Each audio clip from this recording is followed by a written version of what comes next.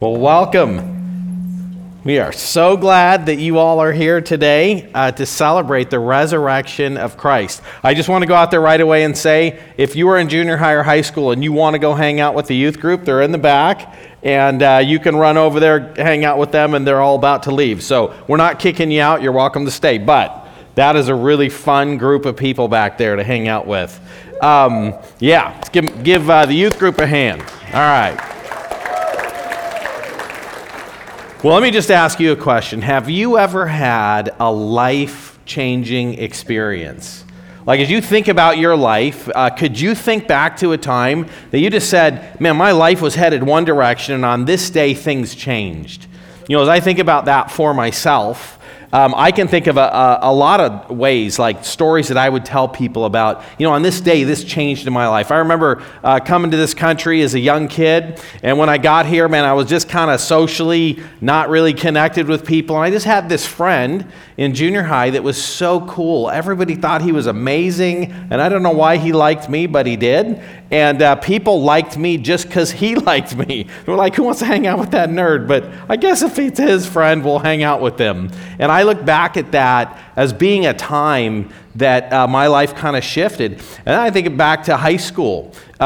In my freshman year, being totally unknown. Nobody knew who I was, but I got involved in sports and ended up becoming kind of successful in this certain sport that I was in. And my name was in the newspaper all over the place, and everywhere I went, people knew who I was. And I just thought about how in a sense, significant that was as a change in my life. But I'll tell you this, nothing changed my life like coming to know Christ. My life was completely transformed. And even though I would look back at those things and say, hey, those were good changes in my life, the truth is I was headed for disaster the way that I was living, and God intervened just at the perfect time.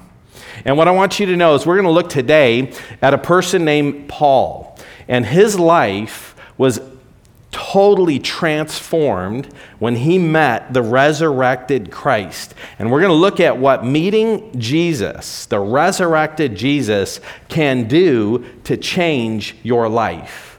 And here's the fact. Sometimes, like the Apostle Paul, he didn't think he needed his life to change. There's some of us, we look at our lives and we know we need change. Paul didn't think he needed change, but he was in desperate need of change. And anybody's life who has not been changed by Christ needs that change. And so we're going to consider three things basically this morning. What Paul's life was like before he met Jesus, how he met Jesus, and what his life was like after he met Jesus.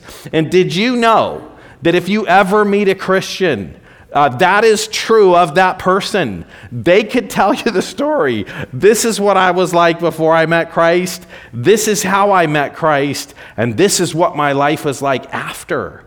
Like every Christian has that story. One of the things that I love about testimonies is that there are some parts of a person's testimony that are unique to each individual. My story, the things that happened in my life are not exactly the same as yours. The Apostle Paul, he lived in a different century. He lived in a different time. There were things that were unique about his life. But did you want to know that every single Christian, when they talk about their life, what their life was like before, how they met Christ, and what their life is like after, every Christian, there are elements of it that are exactly the same. Because coming to know Christ is the same for everyone. And that's the great thing about reading this story about Paul, is we're going to see this amazing thing that God did in his life, and we're going to realize the things that every human on earth needs to see and needs to happen in their life. And so we're going to see that this morning. Now, when you think about the significance of who Jesus is, you know, you could meet a lot of people that could change your life. But what makes this transformation so significant is that Jesus is unique in history. There is no other person like him on earth. There never has been and never will be. He is unique in history. Let me tell you a few things about Jesus.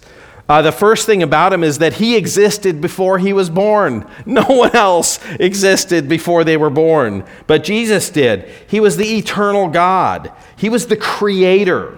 In fact, the Bible says that Jesus holds everything together, that he's the reason, like he is sustaining and keeping people alive. Now, on Friday, we talked about the crucifixion of Jesus. This is the amazing, unbelievable thing, is as Jesus was being nailed to the cross, he was holding the molecules of the cross together, and the nails that went into his hands, and the hammer that was being used to drive those nails.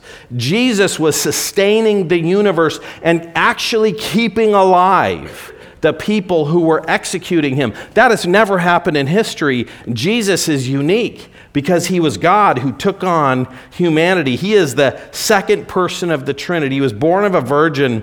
When he was born, and John the Baptist, when he started his ministry, John the Baptist looks at him and says, "Behold, the Lamb of God who takes away the sin of the world." Jesus lived a perfect life. Could you imagine growing up in a home and your half-brother is perfect?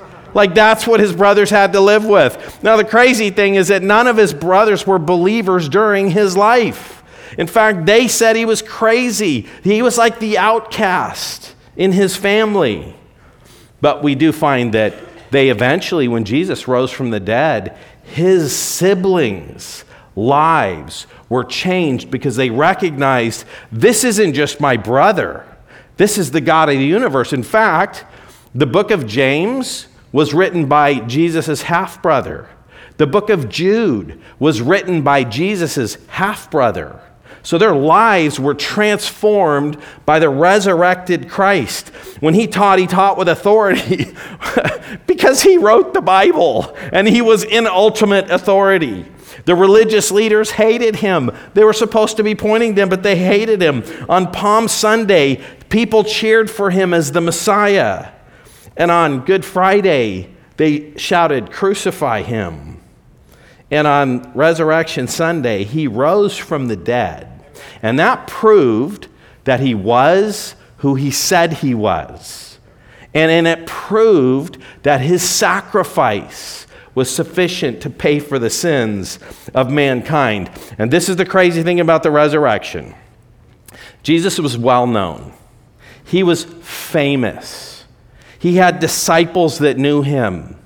He had Pharisees that had been following his life and knew who he was. His siblings were there. And when Jesus raised from the dead, he stayed on earth for 40 days. And while he was on earth, there were no mistakes. This wasn't somebody they thought was Jesus. These were people who knew him well. And he was seen all over the place. In fact, the Bible tells us, like Paul's going to list off, in 1 Corinthians 15, he lists the people who sees him. And he lists his brother. And he lists a time that Jesus stood in front of a crowd of 500 people.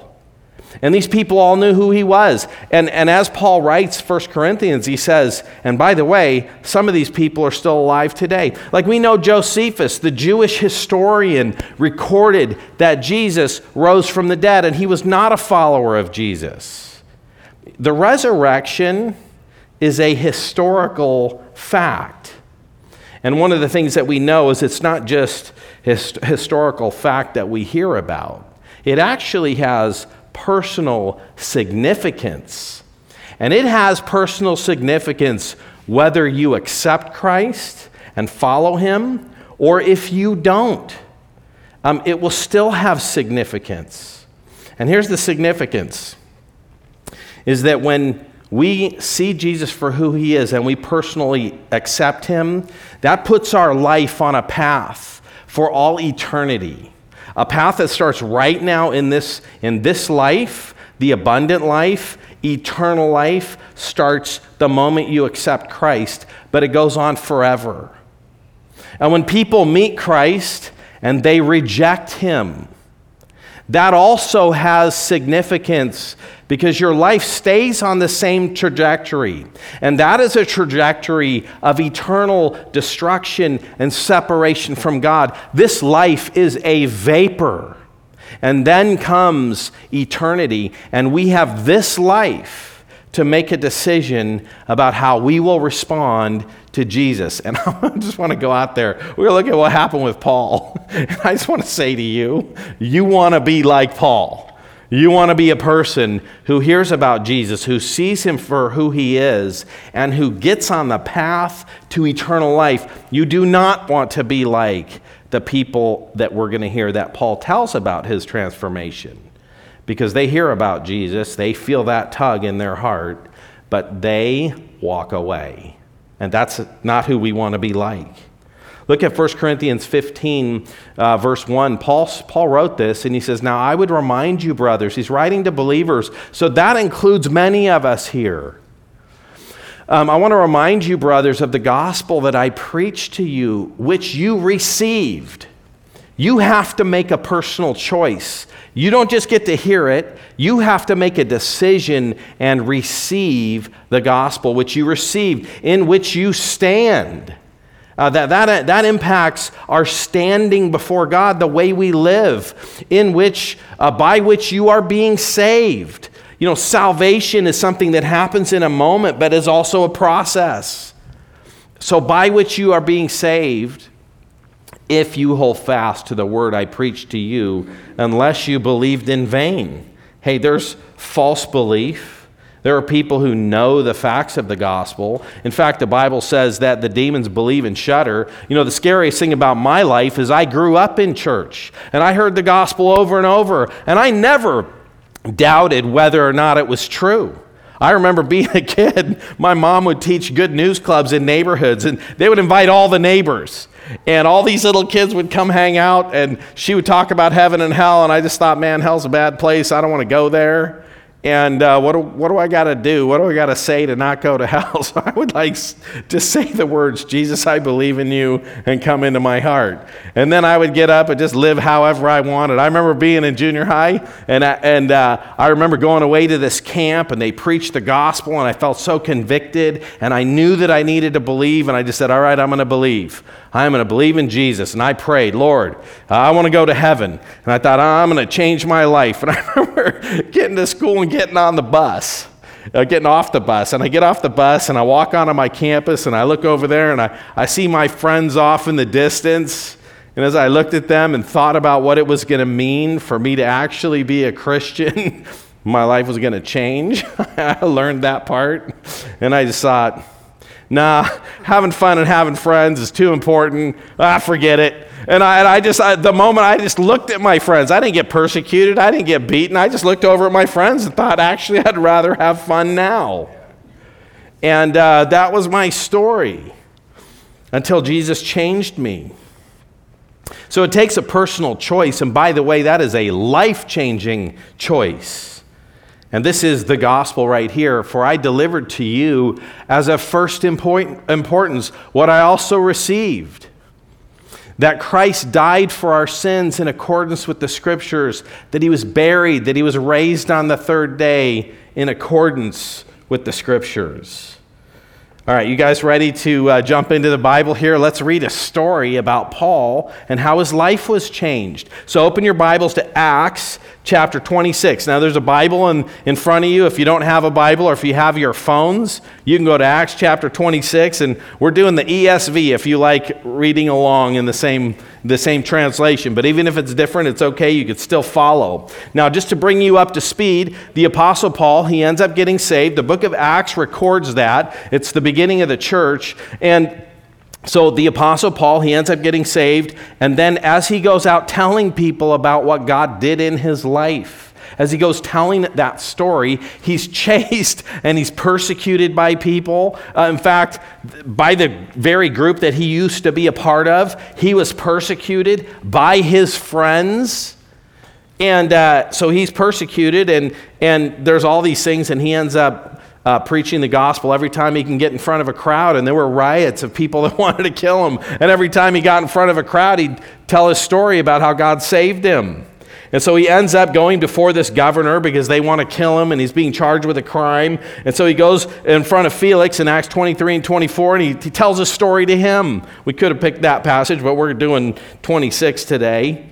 And so he hears his story, puts him in prison for 2 years. And when he's in prison, Paul just keeps sharing the gospel with him. And this guy wanted money. He was hoping that somebody would give him money to let him out of prison. And instead of that, he just keeps him there. And Paul just, another opportunity to share the gospel. You ever look at your circumstances and you're frustrated by them? And Paul recognized God's in control. Everything that happens in my life is him putting me where he wants me to be. I think about that. I remember one time I was hanging out with a friend and my vehicle broke down and I sat somewhere. It was during COVID. I sat there for like 3 hours waiting for a tow truck. I cannot tell you what an inconvenience that was to my day. But as I sat there, I thought, well, God wants me to actually talk to my neighbor who I was hanging out with. This is 3 hours to talk to him about the Lord. And I thought, there's a tow truck driver coming to pick me up. And so God must want me to talk to that tow truck driver. And so I didn't miss either opportunity. And for Paul, he didn't look at his life and he wasn't mad and he wasn't frustrated about all these things happening. He realized God put him here for a purpose. And so he does that, and then Felix ends up getting replaced by a guy named Festus. And Festus is in the story that we're going to talk about. So Festus now has Paul, and he's not sure what to do with him, so he invites this king named Agrippa. And so he says to Agrippa and Bernice, hey, come help me figure out what to do with this guy. And this is the story that we're going to hear. So let's start in chapter 26, verse 1. This is what Paul's life was like before he met Christ. This is the story that he tells. So Agrippa said to Paul, you have permission to speak for yourself. And then Paul stretched out his hand and he made his defense. And he says, I consider myself fortunate that it is before you, King Agrippa, that I am going to make my defense today against all the accusations of the Jews, especially because you are familiar with all the customs and controversies of the Jews. Therefore, I beg you to listen to me patiently. You look at Paul, he's in prison for no reason. These are people who have authority over him, and his biggest concern is not justice for himself. He's like looking at this as an opportunity. Look how respectfully he addresses Agrippa.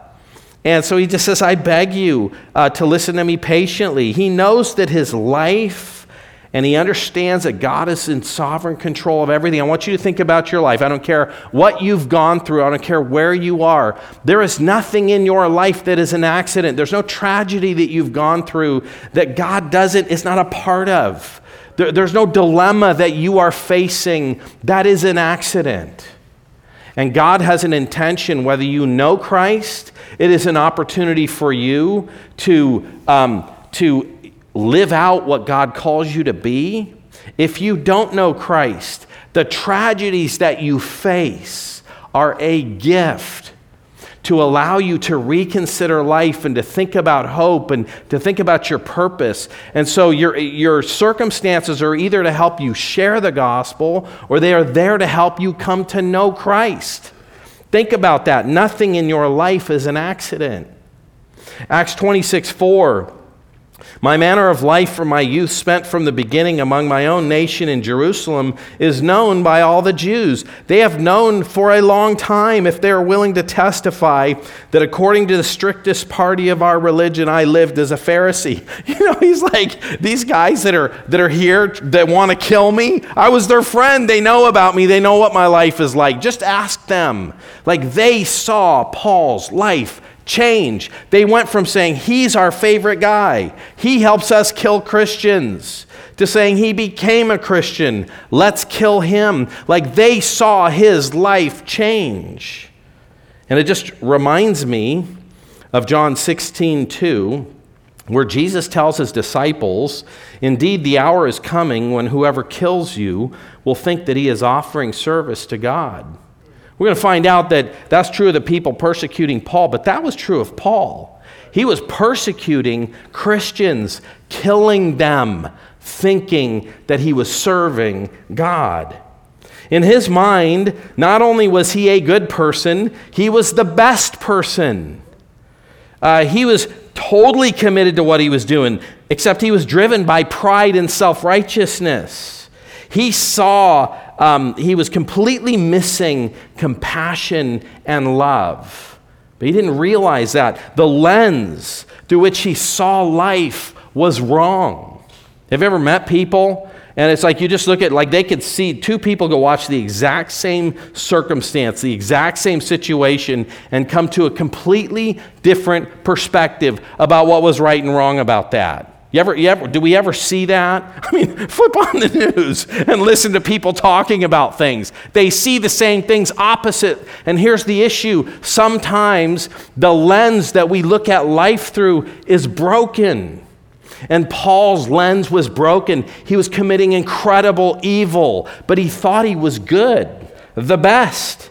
In fact, in Acts 22:3, he says, I'm a Jew born in Tarsus of Cilicia, brought up in the city, educated under Gamaliel. That guy was a famous rabbi, strictly according to the law of our fathers. I was zealous for God. In Galatians 1, he says about himself, I was advancing in Judaism beyond all my contemporaries among my countrymen, more extremely zealous for my ancestral traditions. He just says, I'm the most committed person I know. Like that's where he was at. In Philippians 3, he says, I was circumcised on the 8th day of the nation of Israel, tribe of Benjamin, a Hebrew of Hebrews. As to the law, a Pharisee. As to zeal, a persecutor of the church. As to the righteousness which is in the law, found blameless. Man, these rules that nobody could follow, he followed. But his lens, the way he saw himself, the way he saw life, was all wrong. Verse 6 of Acts 26, and now I stand here on trial because of my hope in the promise made by God to our fathers, to which our 12 tribes hope to attain as they earnestly worship night and day. And for this hope I am accused by Jews, O king. Why is it thought incredible by any of you that God raises the dead? You know, I remember being a kid and just thinking, I'm so glad I was born in church and raised in church. Now, I wasn't a Christian, but from the time, before I could even remember, I was taught that Jesus was born of a virgin, and I never doubted that. If God made the world out of nothing, is it hard for him to raise the dead? I mean, it's not like God got a science book and said, okay, how does life work? How is biology? What do I need to do to make people? You know, every scientific law God made. He didn't learn about those things. He made those things. And so if God created gravity and God made, it's like people read the miracles in the Bible and they're like, oh, how could that have happened? God stopped the rotation of the earth and moved it backwards? That would destroy everything. It's like, who do you think made the laws of inertia? Who do you think made the sun? Who did all that stuff? Like, God made everything. He can interrupt anything he wants to interrupt. There's no miracle that's crazy. God raising somebody from the dead. He took a pile of dirt and scooted it together and breathed on it, and it became a person. Like, why would it be crazy if you understand that God is real and made the world, that any miracle or that God could raise the dead? That's not hard to imagine. And he says in verse 9, I myself was convinced that I ought to do many things opposing the name of Jesus of Nazareth, and I did so in Jerusalem. I not only locked up many of the saints in prison, so here's these are some chains that from the first century that they would have stuck on people's arms. They would have put that on them, and then they would have thrown them in these prison cells. Not the nice conditions that we have in our prisons. And then he says this, I locked many of the saints up in prison after receiving authority from the chief priests, but when they were put to death, I cast my vote against them, and I punished them often in the synagogues, tried to make them blaspheme, and in raging fury against them, I persecuted them even to former cities. Like when you think about the Apostle Paul, think of the place that is the most hostile to the gospel. Think about an Islamic country. Think about a communist country where if you got up and proclaimed Jesus and preached the gospel, people would kill you. I know of people in this country from Islamic countries where they became Christians and their own family was going to kill them. When you think about that kind of hostility and hatred, terrorism, that was Paul. Like Paul was a terrorist. He was finding Christians, torturing them, harming them, wanting to kill them. That's who Paul was. And when he thinks back about that, he says, though I formerly was a blasphemer, a persecutor, an insolent opponent, but I received mercy because I acted in ignorance and unbelief. And the grace of our Lord, God's grace, overflowed with the faith and love that is in Christ Jesus. And then he says this, the saying is trustworthy and deserving full acceptance that Christ Jesus came into the world to save sinners, of whom I am foremost. One of the things that Paul recognized about himself is he thought he was the most righteous person on earth, and he realized that he was the greatest sinner. So if you're here today and you feel like you're a good person, God doesn't send bad people to hell. He only sends bad people to hell like Hitler and stuff like that. But I'm good. I've done more good things than bad. If you think that's not true. That's actually wrong thinking. You are in trouble if you're a good person.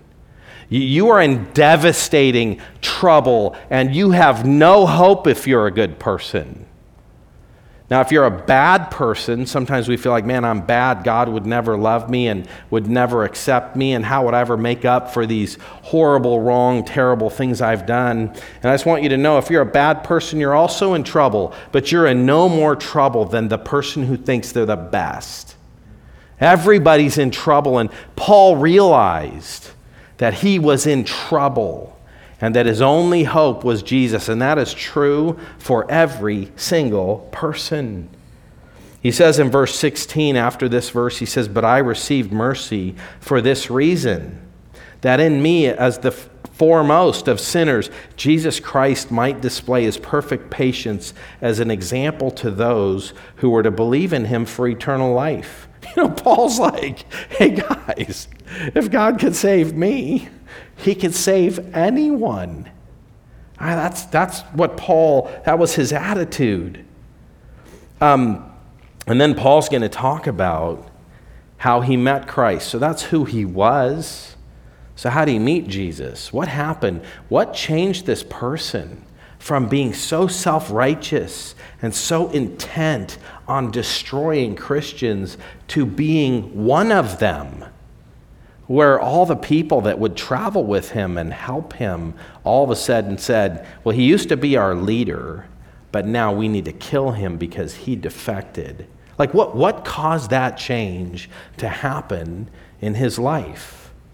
This is what it says in verse 12. In this connection, I journeyed to Damascus with the authority and commission of the chief priests. So here's a picture. That's a city of Damascus.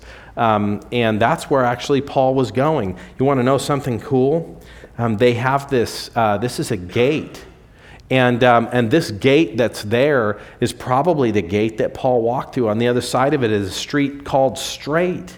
Like that's the great thing about the Bible, is that you can go there and you can actually see the gate. You see the places where this happened. This is not some storybook. This is not some Disney movie that somebody made. These are real things that happen with real people in real places.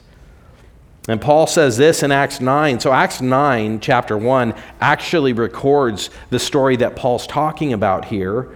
And it says, but Paul, still breathing threats and murder against the disciples of the Lord, went to the high priest and asked him for letters to the synagogues at Damascus, so that if he found any belonging to the way, that's talking about Christians, men or women, he might bring them bound to Jerusalem. So Jerusalem was the place that the Jews had power. It's where they could punish people. It's where they could kill people. You want to know what's funny in this story? Paul was trying to collect people, bring them to Jerusalem so he could persecute them. You want to know, like, in this whole trial thing that's going on here, the Jews kept going to these Roman leaders and saying, can we have Paul?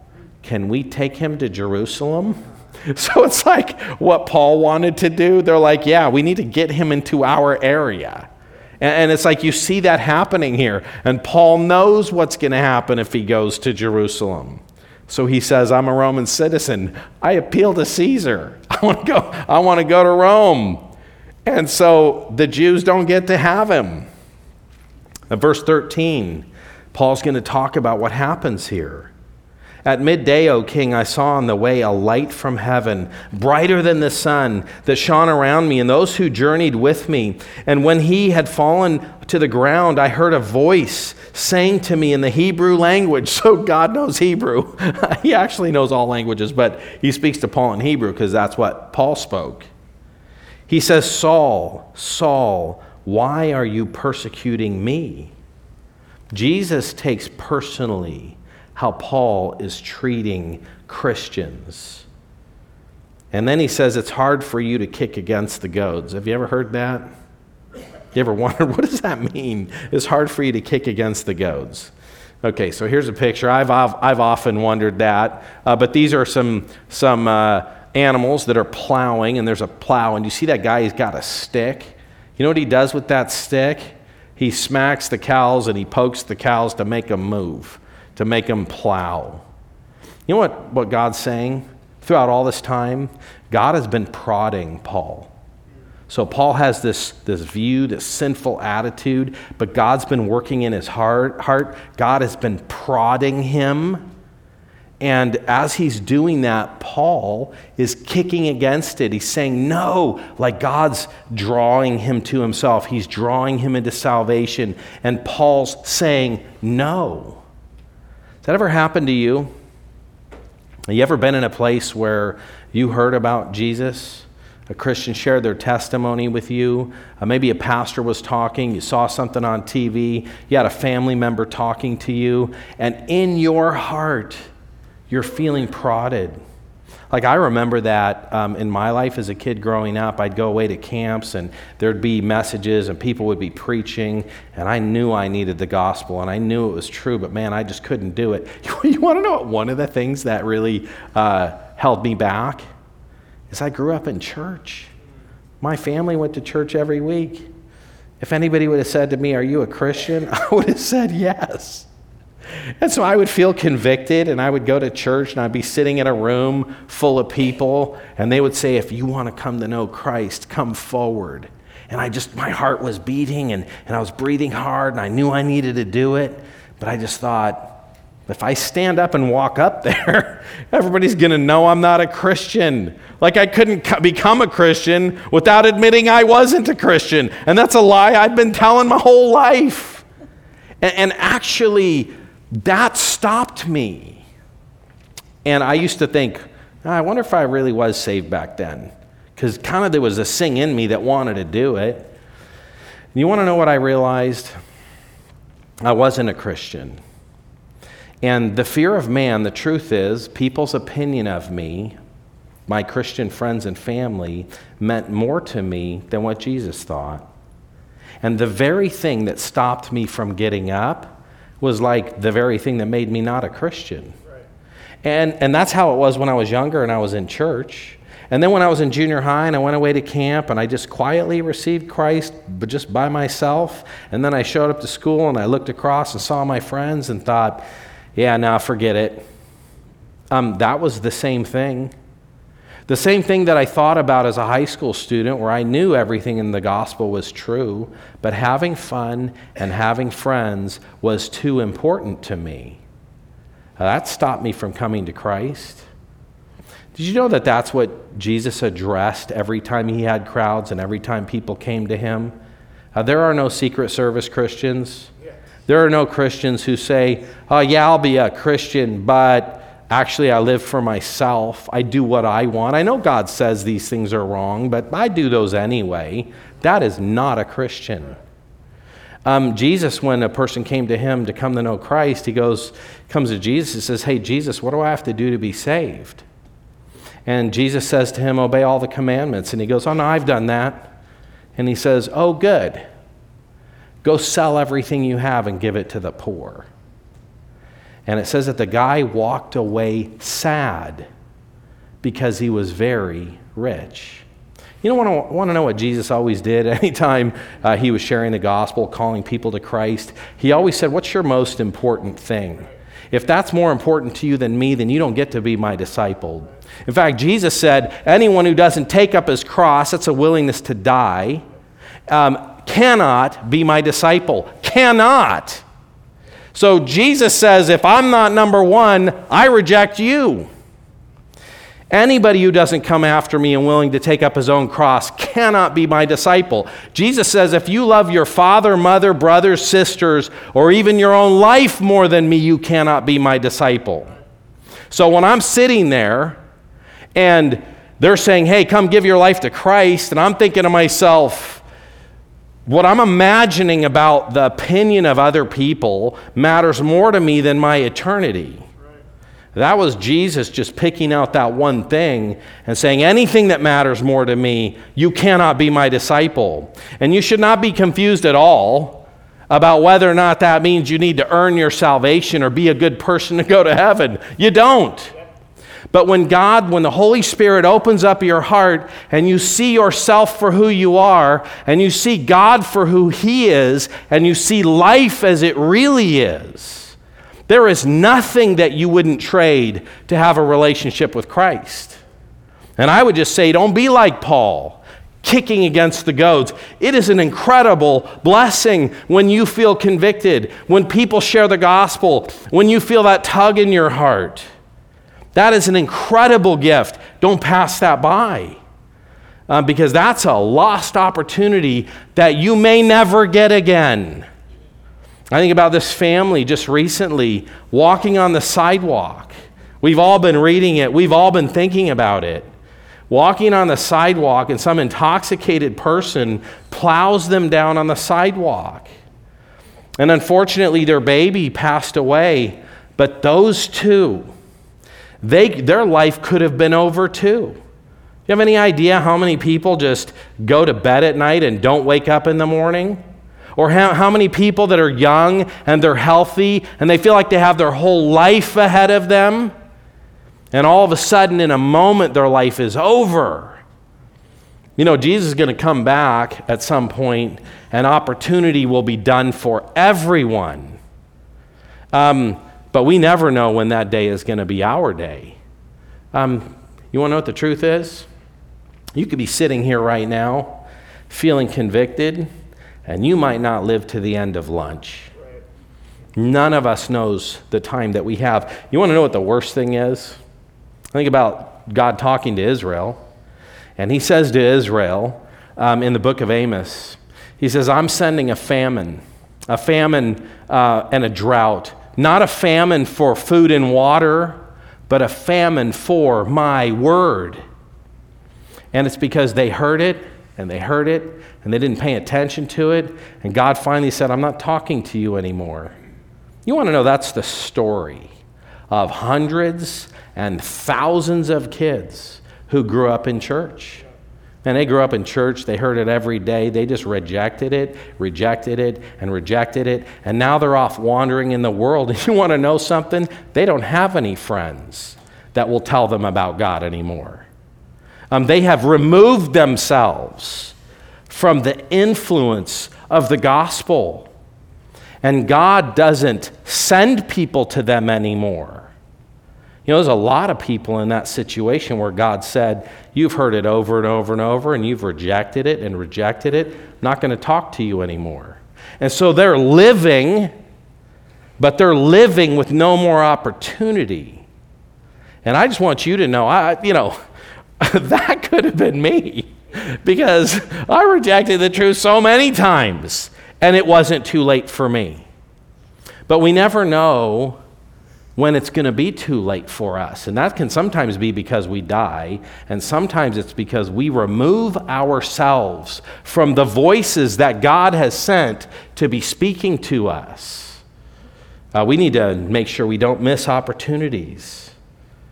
And Jesus just says this in verse 15. He says, it's hard for you to kick against the goads. Nobody should do that. And then I said, who are you, Lord? And the Lord said, I'm Jesus, whom you are persecuting. And then in Acts 9:7, he tells us, he says, the men who were traveling with him stood speechless, hearing the voice, but seeing no one. And Saul rose from the ground, and although his eyes were opened, he saw nothing. So they led him by the hand and brought him to Damascus, and for 3 days he's without sight, and he didn't eat or drink. So God blinded him. You know, I just want you to know that in the Old Testament there's a story about this king, and he disobeys God, and one of the things that Nebuchadnezzar does to him is he lines up all his sons in front of him because he disobeyed him, and he kills them all. And then he pokes out his eyes. And a way to punish that guy is to just say, this is the last thing you're ever going to see. You know, the fact that God blinded Paul, it's like everything else disappeared, and Paul got to live that moment for 3 days. It was the last thing he saw. It was in his mind. You know, the truth of the resurrection is pretty significant. Paul says in 1 Corinthians 15:5, Paul didn't live his life based on what he thought was like, I want to think thoughts that make me feel good. Paul cared about what was true. And when he talks about the resurrection, he says that he appeared to Peter and then to the 12, and after that, more than 500 people, and then he appeared to James, that was his brother, and then to all the apostles. And last of all, he appeared to me. Paul saw Jesus, and that was significant because truth matters. And then he says to Paul, he says, rise up on your feet. I've appeared to you for this purpose, to appoint you as a servant and a witness to the things that you've seen in me and those which I will appear to you, and to deliver you from people and the Gentiles to whom I am sending you, to open their eyes. Paul's purpose was to open people's eyes so that they would turn from darkness to light, from the power of Satan to the power of God, that they may receive forgiveness of sins and a place among those who are sanctified by faith in me. You know, God says, Paul, I'm sending you to share the gospel and to tell people how they can go from the kingdom of Satan to my kingdom, and from the road to hell to the road to heaven. That was Paul's message. You want to know something? God sent Paul all over the place. He goes from one town to another, to one place, to prison before this king and then that king. Did you know that if you're a Christian, so God is actually doing that to every single Christian? You know, that's the same message, that's the same purpose of every Christian. Instead of you having to travel around, God put Christians in neighborhoods. So if you're in your neighborhood, God puts you there to talk to your neighbors. If you have a job, God puts you there to talk to people at your job. Your mission as a Christian is no different than Paul's mission. It's just that you don't have to run around and get thrown in prison for now. That could change. But God's just spread his people out everywhere to do what God's called them to do. And that's what to say, if you know a Christian, just go ask them, what was your life like before you met Christ? How'd you meet Christ? What's your life been like since? That's what every Christian does. That's your main occupation if you're a Christian, is you want to tell everybody what happened. It's what Paul did everywhere he went. He told everyone. Oh, I'm in prison. Let me tell the prisoners. Oh, there's a crowd, the angry mob screaming to kill me. Hey, guys, could you quiet down? And then when they quiet down, he tells them his story. That's what he does. And that's what God wants you to do. And how many Christians think that they're Secret Service Christians and we're afraid to talk to our kids? Maybe they'll get mad. We don't want to talk to our neighbors. Maybe they won't like me anymore. We want to talk to people at work. Maybe I'll get fired. No. Think about Paul and the marching orders Paul gave Paul. Is what he tells every Christian. You should be so excited to talk about what God did in your life. So he gives them this mission. But you want to know something? It takes a personal choice. You got to respond. You know, it's interesting. Paul thinks about it for 3 days, and then God sends Ananias to come heal him from being blind. And Ananias just says to him, he says, "Brother Saul, the Lord Jesus who appeared to you on the road when you were coming has sent me to you that you may regain your sight and be filled with the Holy Spirit." It's what happens when you believe in Jesus. The Holy Spirit indwells you. And immediately something fell from his eyes like scales. I think he had sunburned eyes. And it's like they peeled, I guess. I don't know. And then he says to Paul, "Don't delay. Get up and be baptized and call on his name." That's how you become a Christian, is you call on the name of God. You say, "Jesus, I need to be saved." And you call out to him for his mercy. And Romans says, whoever calls on the name of the Lord will be saved. There's nobody who says, "God, please save me," and God doesn't say yes. God says yes to everyone. But you have to call out for salvation. So what happens to Paul? What happened? "Therefore, O King Agrippa, I was not disobedient to the heavenly vision." Immediately, Paul goes out, starts preaching the gospel. God gave Paul a message, and that was that you repent and turn to God. That's a turn around, live a new life. And you want to know what's sad about the rest of this story? So Paul preaches, and Festus says, "Hey, you're crazy." And King Agrippa actually says to him, "Hey, what are you trying to convert me?" I mean, King Agrippa talks about this conviction that he's feeling. He's like, "You trying to convert me?" And Paul's like, "Yeah, I want you to be saved like I am." And then the scene ends, Paul leaves, and this chapter ends with Festus and Bernice and Agrippa walking away going, "This guy's innocent, and if he wouldn't have appealed to Caesar, he could have been released." And they walk away. It was kind of interesting. They felt challenged, and they walked away without responding. Man, what a tragedy. Can I tell you something? Their life's over. They were a vapor way back then, and they're not on this earth anymore. And they missed the golden opportunity of their life. And I would just say for us, if you don't know the Lord, don't miss this opportunity. You need Christ. And I would say, if you're a Christian, don't ever miss the opportunity to talk to somebody about their relationship with God. Don't ever prioritize your personal comfort. Don't ever prioritize being socially polite. I'm not saying we should run around and be idiots to everybody, but I'm just saying there are bigger mistakes that you could make than to not share the gospel. Man, God's put us here for a reason, and we celebrate the resurrection on Easter, and the resurrection changes life. The resurrection can change your life. So I would just say, at the very end of the service, and I'll say it again later, if you don't know the Lord and you want to talk to somebody about it, come up. Man, we'll pray for you. We'll talk to you. If you have other issues going on in your life and you just want prayer, you'll have an opportunity to come up too. So don't be afraid. People will think I'm going up there to get saved. But let me just tell you, if you are, don't be afraid. Because first of all, everybody in this church would celebrate. But secondly, who cares? When Paul got saved, all his friends decided to kill him. And that's not happening to you here. You come up forward, nobody's taking you out back to stone you, to kill you. Like, that ain't happening. But I'll just tell you this, even if it would happen, it would be such a better choice for you to walk up here and get right with the Lord. Let me pray. God, thank you so much for the way that you transformed Paul's life. Lord, that's the story for every single one of us. Lord, we need that. And there can be so many obstacles, so many things that stand in the way. God, I pray that you would remove those, that you would open up hearts, that you would help everyone to see their desperate need for you. And Lord, for those of us who know you, God, I pray that you would rip away all the selfishness, all the things that make us live in a way that is less than what you call us to do and be. God, I pray that you would work. And Lord, we're just so thankful for the resurrection in your name. Amen.